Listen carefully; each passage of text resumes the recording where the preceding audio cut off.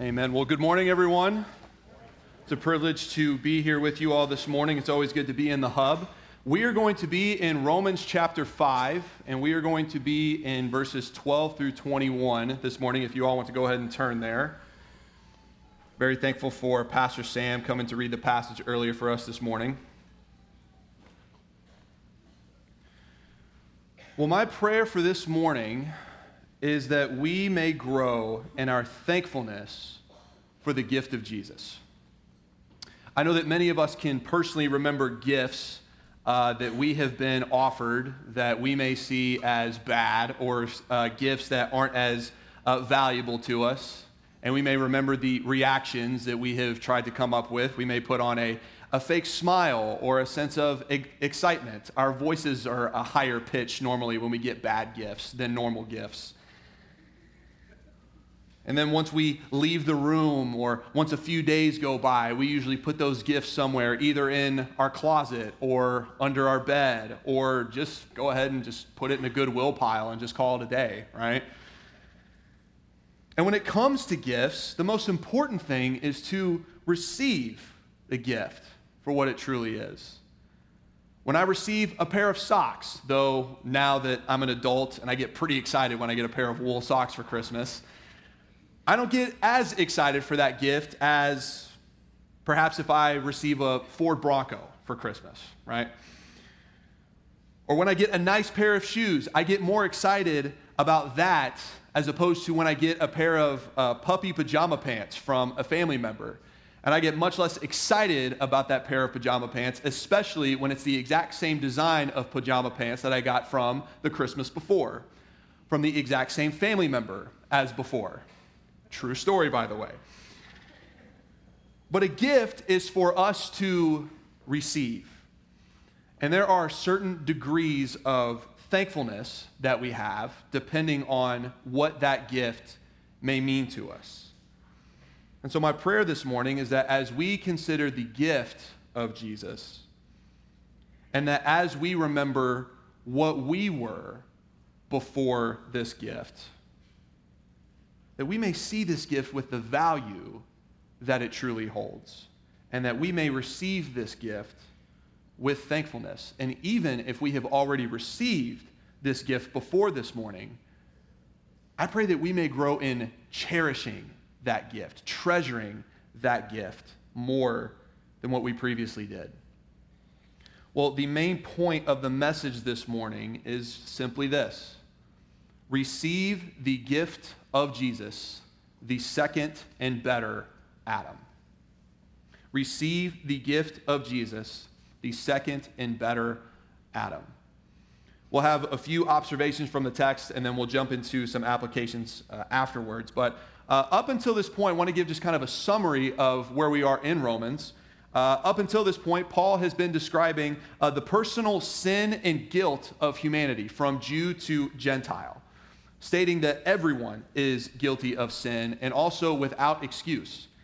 And not only that, but Paul also says that there is nothing that humanity can possibly do to be saved and be declared righteous before God on their own.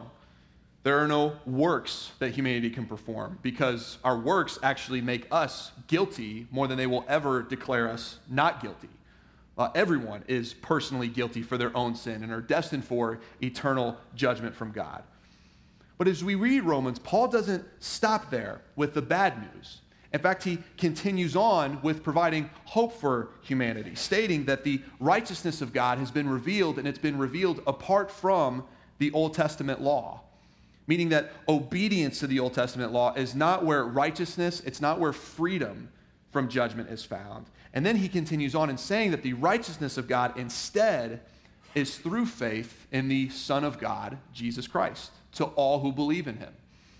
And he clarifies in Romans 4 that any sort of righteousness that humanity could ever have possessed was never through any kind of works or through any kind of performance, but that it has always been by faith and trust in God and in the promises that he's made. And he references Abraham as the primary example of this. And he clarifies that Abraham was not declared righteous before God because of his actions, but that Abraham was justified Because he believed and trusted in God and what he says. And his works were merely a sign or a seal of his justification. And then Paul says that truth also applies to us, to the rest of humanity. That humanity will be forgiven for their own sins and will be declared righteous, not by their own works, but by their faith in Jesus Christ, who has risen from the dead. Jesus took our own trespasses, and he took our own sins, and he took them to the cross, and then he took them to the grave with him. And when he rose from the dead, it showed that Christ's sacrifice was sufficient payment for sins.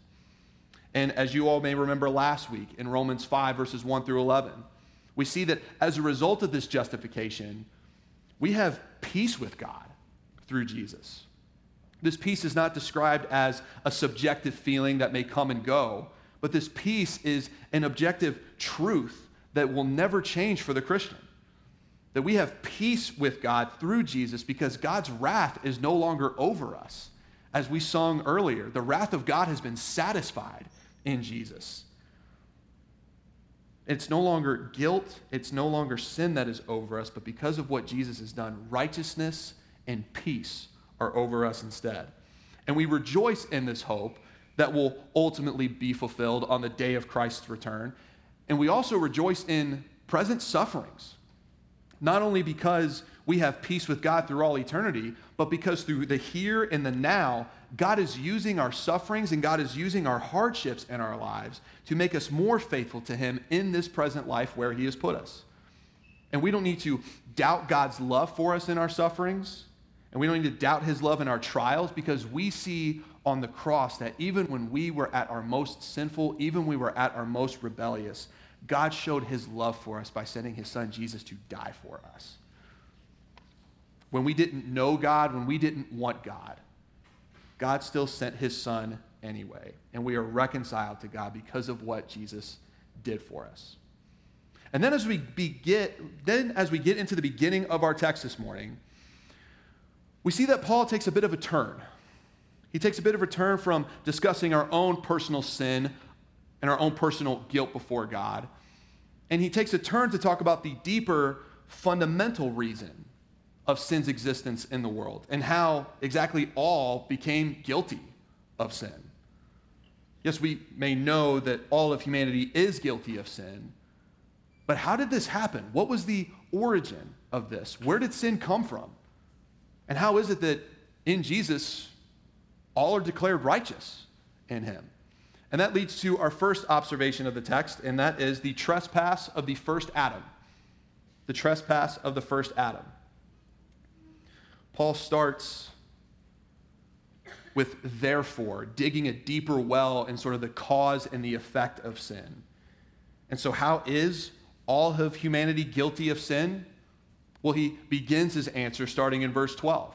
Paul says, therefore, just as sin came into the world through one man, and death through sin, and so death spread to all men because all sinned. Let's take this verse just one piece at a time. Let's start with that first part of it. Sin came into the world through one man. As we will see later on, just kind of in this text, Paul is referring to Adam here, the first man who was ever created. Adam is not a mythological figure, but he is a historical person who truly lived.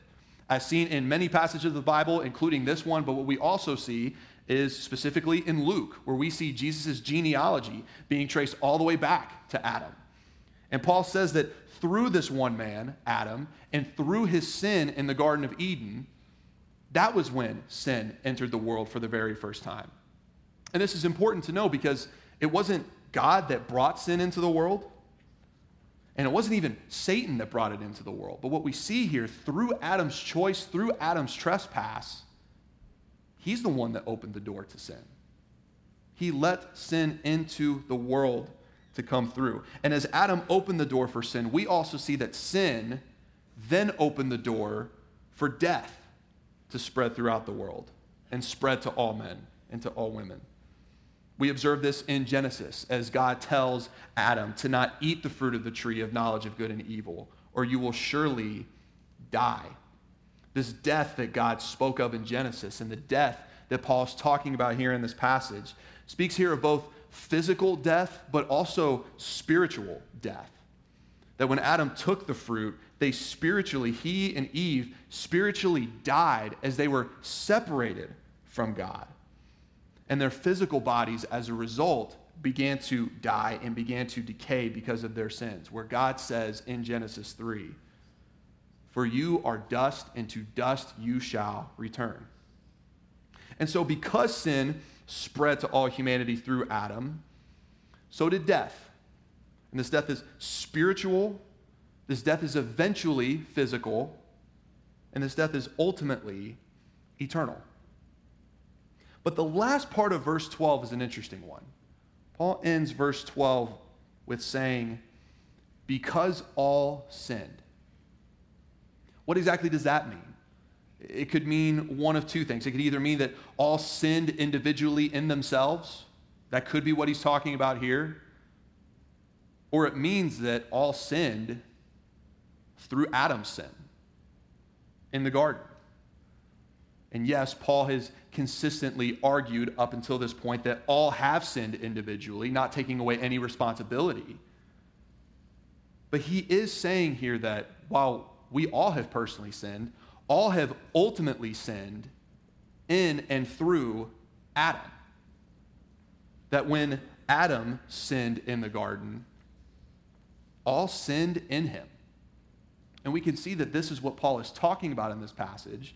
And this is where Paul is going throughout the passage. In verse 15, Paul states that many died through one man's trespass. And in verse 18, he says one trespass led to condemnation for all men. And in verse 19, by the one man's disobedience, many were made sinners. And so then the question becomes, what exactly does that mean, that all have sinned in Adam? And what it means is, Adam was the federal head representative of the entire human race. And when he sinned and when he became guilty of sin, his sin and his guilt became the rest of humanity's. It's not like we were somehow spiritually there in the garden. But when Adam was declared guilty of sin, because he represented all of humanity, his guilt was also given and credited to us. And to go deeper than that, it's not only that Adam was our head representative, but as we're related to him, he is also our first biological father. And so when Adam sinned, it wasn't just that the guilt of his sin was given to us, but it was also his sinful nature that was given to us. And so basically, when Adam fell, so did we. When sin became Adam's nature, it then became our nature. And when he was guilty of sin, we became guilty of sin because of what he did in the garden. Adam's sin became ours because he represented all of us. And so right here, just the very first verse, we see really just how much deeper our sin really goes. Sin doesn't become something that we just pick up over time. It's not that we grew up and started neutral and then all of a sudden we just picked up sinful habits and tendencies as we went along. Nor is sin something that we only inherit through our parents. But our sin and our guilt, they run all the way back to our very first father. And as we go on to verses 13 and 14, Paul says that Adam's sin runs so deep that even before the law was given between Adam and Moses, death still reigned and death still spread because all of humanity was still under the guilt of Adam's sin. In verse 13, sin indeed was in the world before the law was given, but sin is not counted where there is no law. Now, this isn't saying that sin wasn't wrong and that people weren't guiltless back in the day. Romans 2:12, just a few chapters ago, Paul even says that those without the law will perish without the law. But because there were no explicit commandments broken in between Adam and Moses, sins weren't charged as sin because there was no law. We do see instances of judgment for God's moral law being broken, such as the flood, such as the Tower of Babel, such as Sodom and Gomorrah. We see examples of that. But what Paul ultimately here is saying is that sin was still present and death still reigned before the law because humanity was all ultimately guilty in Adam and in his sin. And that even though humanity's sin at that point was not like Adam's, which is what you guys read in verse 14, because Adam broke an explicit command from God. So even though humanity's sin up to that point wasn't like Adam's in that way, death was still present because everyone was and is guilty in Adam's sin. So because of Adam, with or without the law, sin has become our nature, guilty has become our verdict, and death has become our destination.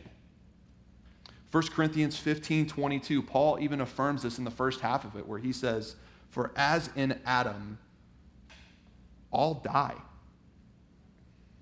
For the first 3 chapters of Romans, Paul talks about previously the hopelessness of humanity because of their own personal sin. But just reading these first 3 verses, 12 through 14, we see that guilt runs so much deeper than anything that we have personally done. That we're not just sinful and guilty from our own sin and our own actions. We're ultimately sinful and guilty, and it goes all the way back to Adam. That in Adam, sin entered the world and spread like a plague, infecting everyone in its sight, and there is not a single person other than Christ that has ever escaped the plague of sin. We may often think of sins as just actions or behaviors or mistakes that we do. But maybe we're hesitant to go deeper in saying that sin is in our very being. It's in our very nature. Or we might be even willing to acknowledge that we have sinful desires and thoughts from time to time. And some of us may even concede, yeah, it's probably more often than not that we have sinful desires and sinful tendencies. But the Bible gets incredibly more personal, and it becomes more challenging to see that God's word acknowledges that sin is in every bit of our being because it entered into every bit of the first human being. And we might wonder, by the way, if that's even fair. We might wonder if that's fair that we were given Adam's sinful nature and we were given his guilt. Because we weren't in the garden. We didn't take the fruit. I didn't listen to a talking snake. I would have put these hands on a snake if it come up to me and started talking to me. I would have stepped on it with an iron boot. But how do we really know if we wouldn't have done the same? How do we really know? Adam was initially sinless and had as close a fellowship with God as any human being had up until that point. He didn't have a natural lean to rebel in the beginning. And yet, even with this closeness with God, even with his purity, Adam still chose to ignore God and to ignore his word. Do we really think we would have done the same? Do we really think that we would have said no to the serpent and have listened to him? Because of Adam, there isn't a single piece of us that isn't covered in sin. Breathing is something we don't think about. We just do it. It's the same with blinking. We just do it. We don't even think about it. And seeing how sin has spread from Adam all the way to us today, sin is so ingrained and has become so ingrained in our nature that it's like breathing and blinking to us. Our own sin runs deep. The sinful nature that we get from our parents runs deep. But it's so much deeper than that because of Adam. Sin has become second nature to us. We do it without even thinking about it. And as a result, as we see of this trespass of sin, we are ultimately dead. Because of sin, we are basically walking corpses, spiritually dead and physically dying. Death is not a natural part of life. It was never part of God's good and natural design. Death is not supposed to be natural. And yet death came in not just to our physical bodies, death came into our souls. And the New Testament often says that in our trespasses and in Adam's, we are not dying, but we are dead. It's not an ongoing process. It's done. Our souls, because of sin, are dead, and whenever the time comes, our bodies just follow suit. Because of our sins, but ultimately because of our Father's sins and our representative sins.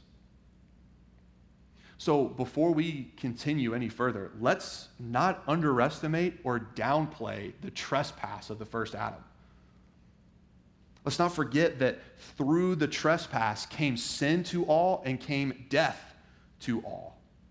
Verse 15, many died. Verse 16, the trespass brought condemnation to all. Verse 17, death reigned to all. Through the trespass, verse 18, condemnation for all men. Verse 19, many were made sinners. The trespass of Adam, it's not just significant, it's overwhelming. It's not just a downpour, it's a flood. Let's not downplay the trespass and the consequences of it. But then at the end of verse 14, Paul provides a preview for the rest of his point. And that while he describes Adam as being the first head of all mankind, he then calls him a type of the one who was to come. Type here is described as a pattern or a model of similarity to something else that's being compared to it. And that while Adam was the first head and the first representative of humanity, Paul here is saying that another head and another representative for humanity was going to show up. And he says that while in Adam all were guilty and all were dead in his act of sin, he says that this representative to come was vastly different. And that is the second observation of our text, and that is the gift of the second Adam. The gift of the second Adam. As Paul describes the heavy consequences of the trespass of the first Adam, he then continues in verse 15 by saying, but the free gift is not like the trespass. The free gift is not like the trespass. That yes, Adam was a type of the one to come, and while there are similarities and that they are both seen as representatives of humanity, Paul's already saying here, the type doesn't even hold a candle to the one who was to come and who did come. And the one to come is a man named Jesus. And so how does Paul explain how the free gift of Jesus is not like the trespass of Adam? He says, for if many died through one man's trespasses, much more have the grace of God and the free gift by the grace of that one man, Jesus Christ, abounded for many. To clarify, the word many here is to be understood as all. So what he's saying here is, as all died through one man's trespasses, as all of humanity is guilty of sin and is spiritually dead because of Adam, as significant as this is, much more has the grace of God and the free gift of Jesus Christ abounded for all. That through death came to all, though death came to all, how much more has grace come to all? How much more has grace exceeded, excelled, overflowed to all because of what Jesus has done? So the gift of Jesus is different from the trespass of Adam, not just because of the result, but because the gift is far more powerful and far more superior than the trespass. Far more. Jesus dying on the cross did not cancel out sin. Jesus dying on the cross overpowered sin. It overpowered death. Jesus didn't just edge out sin. The final score wasn't 52-49 with a knuckleball field goal to end the game. As sin was a mighty flood that covered all of humanity, God's grace has overwhelmed that flood, and it's not even close. And that as people are sinful in nature and guilty of sin in Adam, how much more are they forgiven in Jesus Christ, the second and the better Adam? Jesus as our representative head, in Jesus as our representative, we are more forgiven than we are guilty in Adam. And here's the crazy thing. That's just verse 15. That's just verse 15. Paul keeps going in verse 16 and providing another example of God's overwhelming grace in this gift. And the free gift is not like the result of that one man's sin. For the judgment following one trespass brought condemnation, but the free gift following many trespasses brought justification.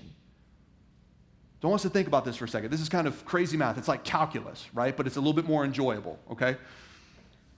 Adam's one sin brought condemnation to all. But the gift of Jesus, even after many sins, brought grace to all. With Adam, one sin equals guilt for all. Just one. Sin is a really big deal to God. And a good and holy God can't even stand for one, not even a speck of sin. And because Adam is the first head, one of his sins condemned all of us. Sin is a very, very big deal. It's significant. But God's grace is so deep and it is so overwhelming that even after an insurmountable amount of sins that has taken place after that, God's grace justifies and forgives all of those trespasses. One sin brought the flood of death into the world. Imagine how much more, many more sins are. Imagine how much more disastrous it is with many more sins coming into the world. But the gift of Jesus is still more overwhelming than that. Paul is basically saying we can't possibly understand how deep God's grace really goes. The flood of death is like a little Dixie cup of water compared to the abundance of God's grace. And that is the math that Paul is talking about here. And then he continues in verse 17. For if because of one man's trespass, death reigned through that one man, much more will those who receive the abundance of grace and the free gift of righteousness reign in life through the one man, Jesus Christ. Death reigned through Adam, but life and righteousness reigns even more through Jesus, the better Adam. Notice here, though, and this is important as we're about to go into verses 18 and 19. Notice that while all have sinned and are guilty in Adam, it is only those who receive the gift of Jesus that will receive abundant grace and receive this abundant righteousness. Paul, throughout his writings, and you can read throughout the whole New Testament, they do not teach that everyone will be saved. But the Bible teaches that it is those who come to faith in Jesus Christ who will be saved and who will receive eternal life. And that while the power of the cross has the power to save all, it is those who receive and believe in Jesus that will ultimately be saved. But here's another truth to that. Because it's a gift, all you need to do is receive it. All you need to do is receive it. There's nothing more you can do, and there's nothing more you're asked to do to break the curse of Adam's sin, or your own. There are no works. There are no lofty prayers. There are no emotional moments that you have to have. The only action you are called to do to receive salvation is to believe and to receive Jesus and what he has done for you. You're not putting in the work. You're just receiving the work that Jesus has already done. It's a gift. And it's a gift that you could never earn. It's a gift given because of God's amazing and abundant grace. Verses 18 and 19. We see more clearly how Jesus is now the new representative of humanity to all who believe in him. Verse 18, as Adam's trespass led to condemnation for all, Jesus' act of righteousness on the cross led to justification and life for all who receive him. In Adam, we were all condemned, but in Jesus, the second Adam, we are all justified. As Adam's deliberate disobedience gave humanity the status and the guilt of sinners, Jesus' obedience gave all who receive him the status of righteousness. Adam's sin and the consequences were devastating and they were powerful as our head representative. But Jesus' act of righteousness and his obedience as the new representative for believers was even more powerful than that. He has completely changed the course of life for those who believe in him. Those who receive Jesus go from guilty to justified. They go from sinner to declared righteous. And above all, those who receive Jesus go from dead to alive. Those who receive Jesus are no longer spiritually dead, but they are alive. And we have gained so much more from Jesus than what we lost from Adam. And then to finish the chapter, Paul then brings in the law of Moses to describe its contribution to the conversation. He says that once the law came, because sin was already in the world, the law intensified our sin and intensified our rebellion. Our trespasses increased because of the law that was given, because it put our sins into the spotlight and it exposed how even more guilty than we initially thought we were. Then Paul continues in saying, as guilt increased, as the trespass increased, grace abounds and overwhelms our sin and guilt even more. See how incredibly deep God's grace for you really goes. So much so that even as sin and death reigned, righteousness and life reigns abundantly more in Jesus. And this righteousness leads to eternal life for those who receive him. What an incredible passage for us to be reminded of. That while sin was greater than we could ever thought, the righteousness and the grace of God was so much greater in that. And that not only we're forgiven, not only that we are righteous, but in Jesus we are raised from the dead with him. We are no longer dead, but we have been given life. A few applications to close. The first point is, don't forget your family line. Don't forget your family line. There's an old saying that I'm sure a lot of people still say, but it says, don't forget where you came from. And that's usually meant in a positive way, right? Don't forget where you grew up. Don't forget your amazing family. Don't let any kind of success or accomplishment you have change who you are or the values that you grew up with. Stay humble, keep everything in perspective. And in this case, kind of in a negative way, it's important for us to remember where we came from in Adam so that we can remember really just how guilty and hopeless we really were in him. We're sinners, not just from our own personal sin, but we are sinners because of all the way back to the first human being who ever lived. Our sin runs deeper than what we initially thought of. But we are completely and totally guilty of sin because how it dwells in our very nature. We do it instinctively. And the consequences of it are death. And so in Adam, in sin, we are dead. We're not just messed up sinners. We are dead in Adam. So let's not forget where we came from in Adam so that we may be reminded of how deep our sin goes. But it's also important that we don't forget so that we might see the grace of Jesus and be able to appreciate it even more than what we initially did. And so the second point is receive the gift of Jesus with thankfulness. Receive the gift of Jesus with thankfulness. John Piper once said that we will understand and cherish the justifying work of Jesus better if we see it alongside the work of Adam. That if we compare these two, we will understand how much better and how much more amazing Jesus is by comparing it to how devastating Adam's act of disobedience was. This is the redeeming part of remembering the guilt of our own sin in Adam. It's so that we might see just how amazing and just how superior and just how more powerful the work of Jesus is. And that in receiving Jesus, you are more forgiven, you are more justified, and you are more alive than you were guilty and that you were dead in Adam. The gift isn't like the trespass.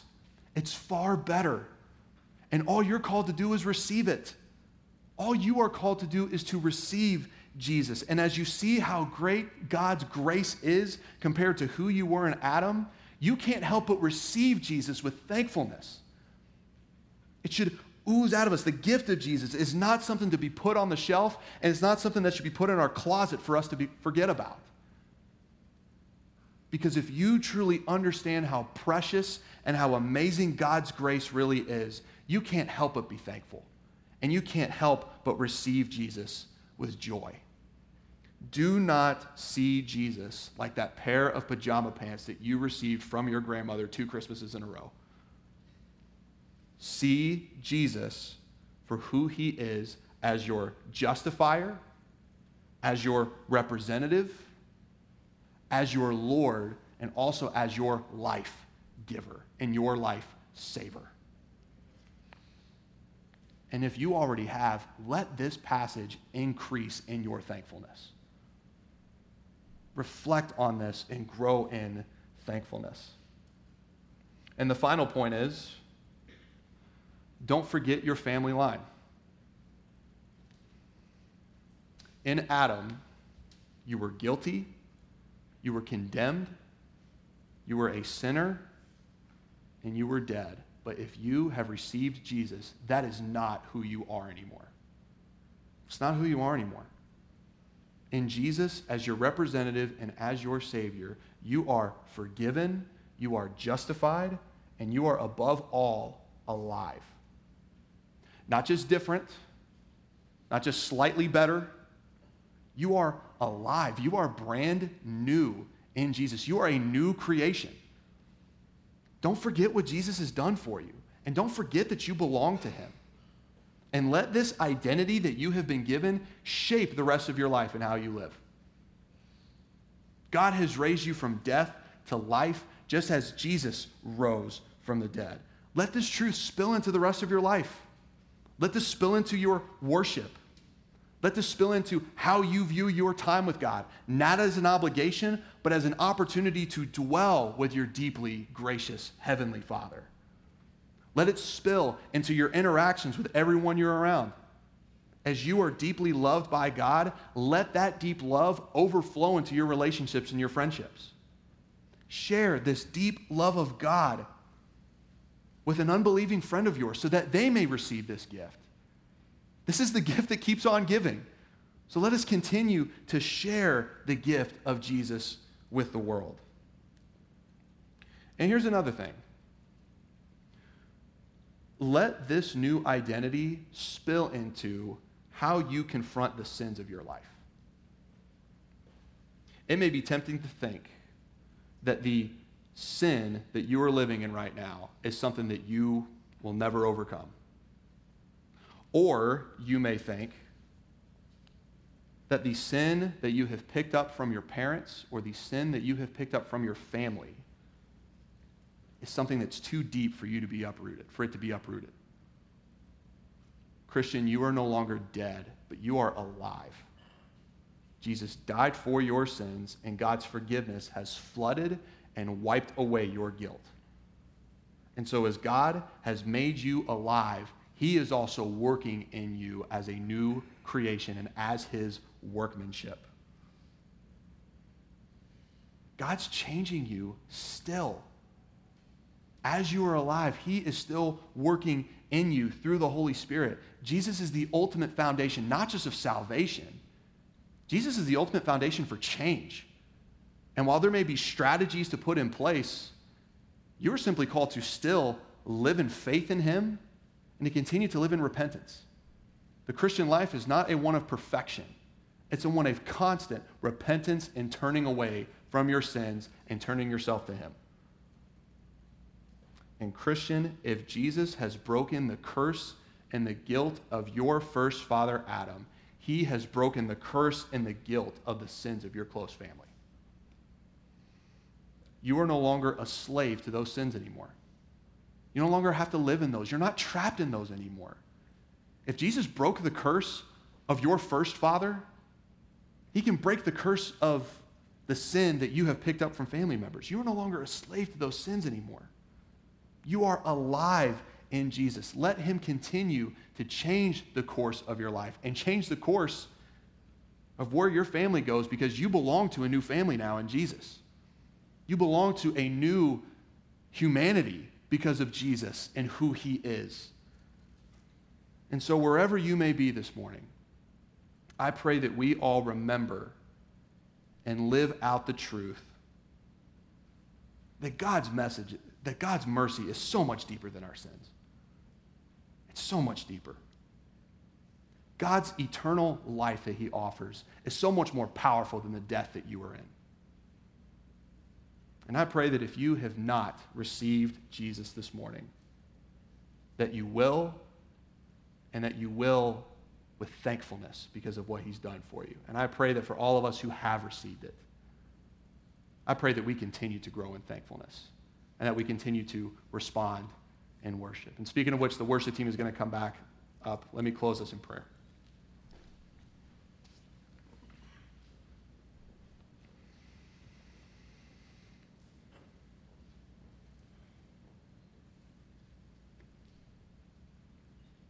Lord, we are so thankful that your mercy is more. We were so deep in our own sins, and as we read and as we understood this morning, we were deep in our Father's sins. We inherited a sinful nature, and we inherited his guilt. And there was nothing that we could have done. The sin and the curse that we were under was so overwhelming, like a flood. But the gift is not like the trespass. The death that we had in Adam doesn't even hold a candle to the life that is in the second Adam. I pray, Father, that we not just understand it mentally, but it just comes into our hearts this morning of understanding how deep your grace really goes. And we are so thankful, Lord, that even at our worst, even at our deepest and darkest personally, and even at our deepest and darkest in Adam, ultimately, your grace was always more. Your grace abounds. Your grace exceeds. And it all is through the gift of your Son, Jesus Christ, who died for our sins and was raised up in life so that we may be raised with him in life. I pray, God, for all of us this morning, that those who have not received you may receive you. And Lord, that they may understand that they are no longer dead in Adam, but they are alive in your Son, Jesus Christ, if they have received him. And I pray, Lord, for those who have already received this gift, that we may continue to live in thankfulness for this. To live in thankfulness for your Son, Jesus. And to live for him, to trust in him with our lives. And to let that spill into the rest of our lives, Lord. We love you, and we pray all this in Jesus' name. Amen.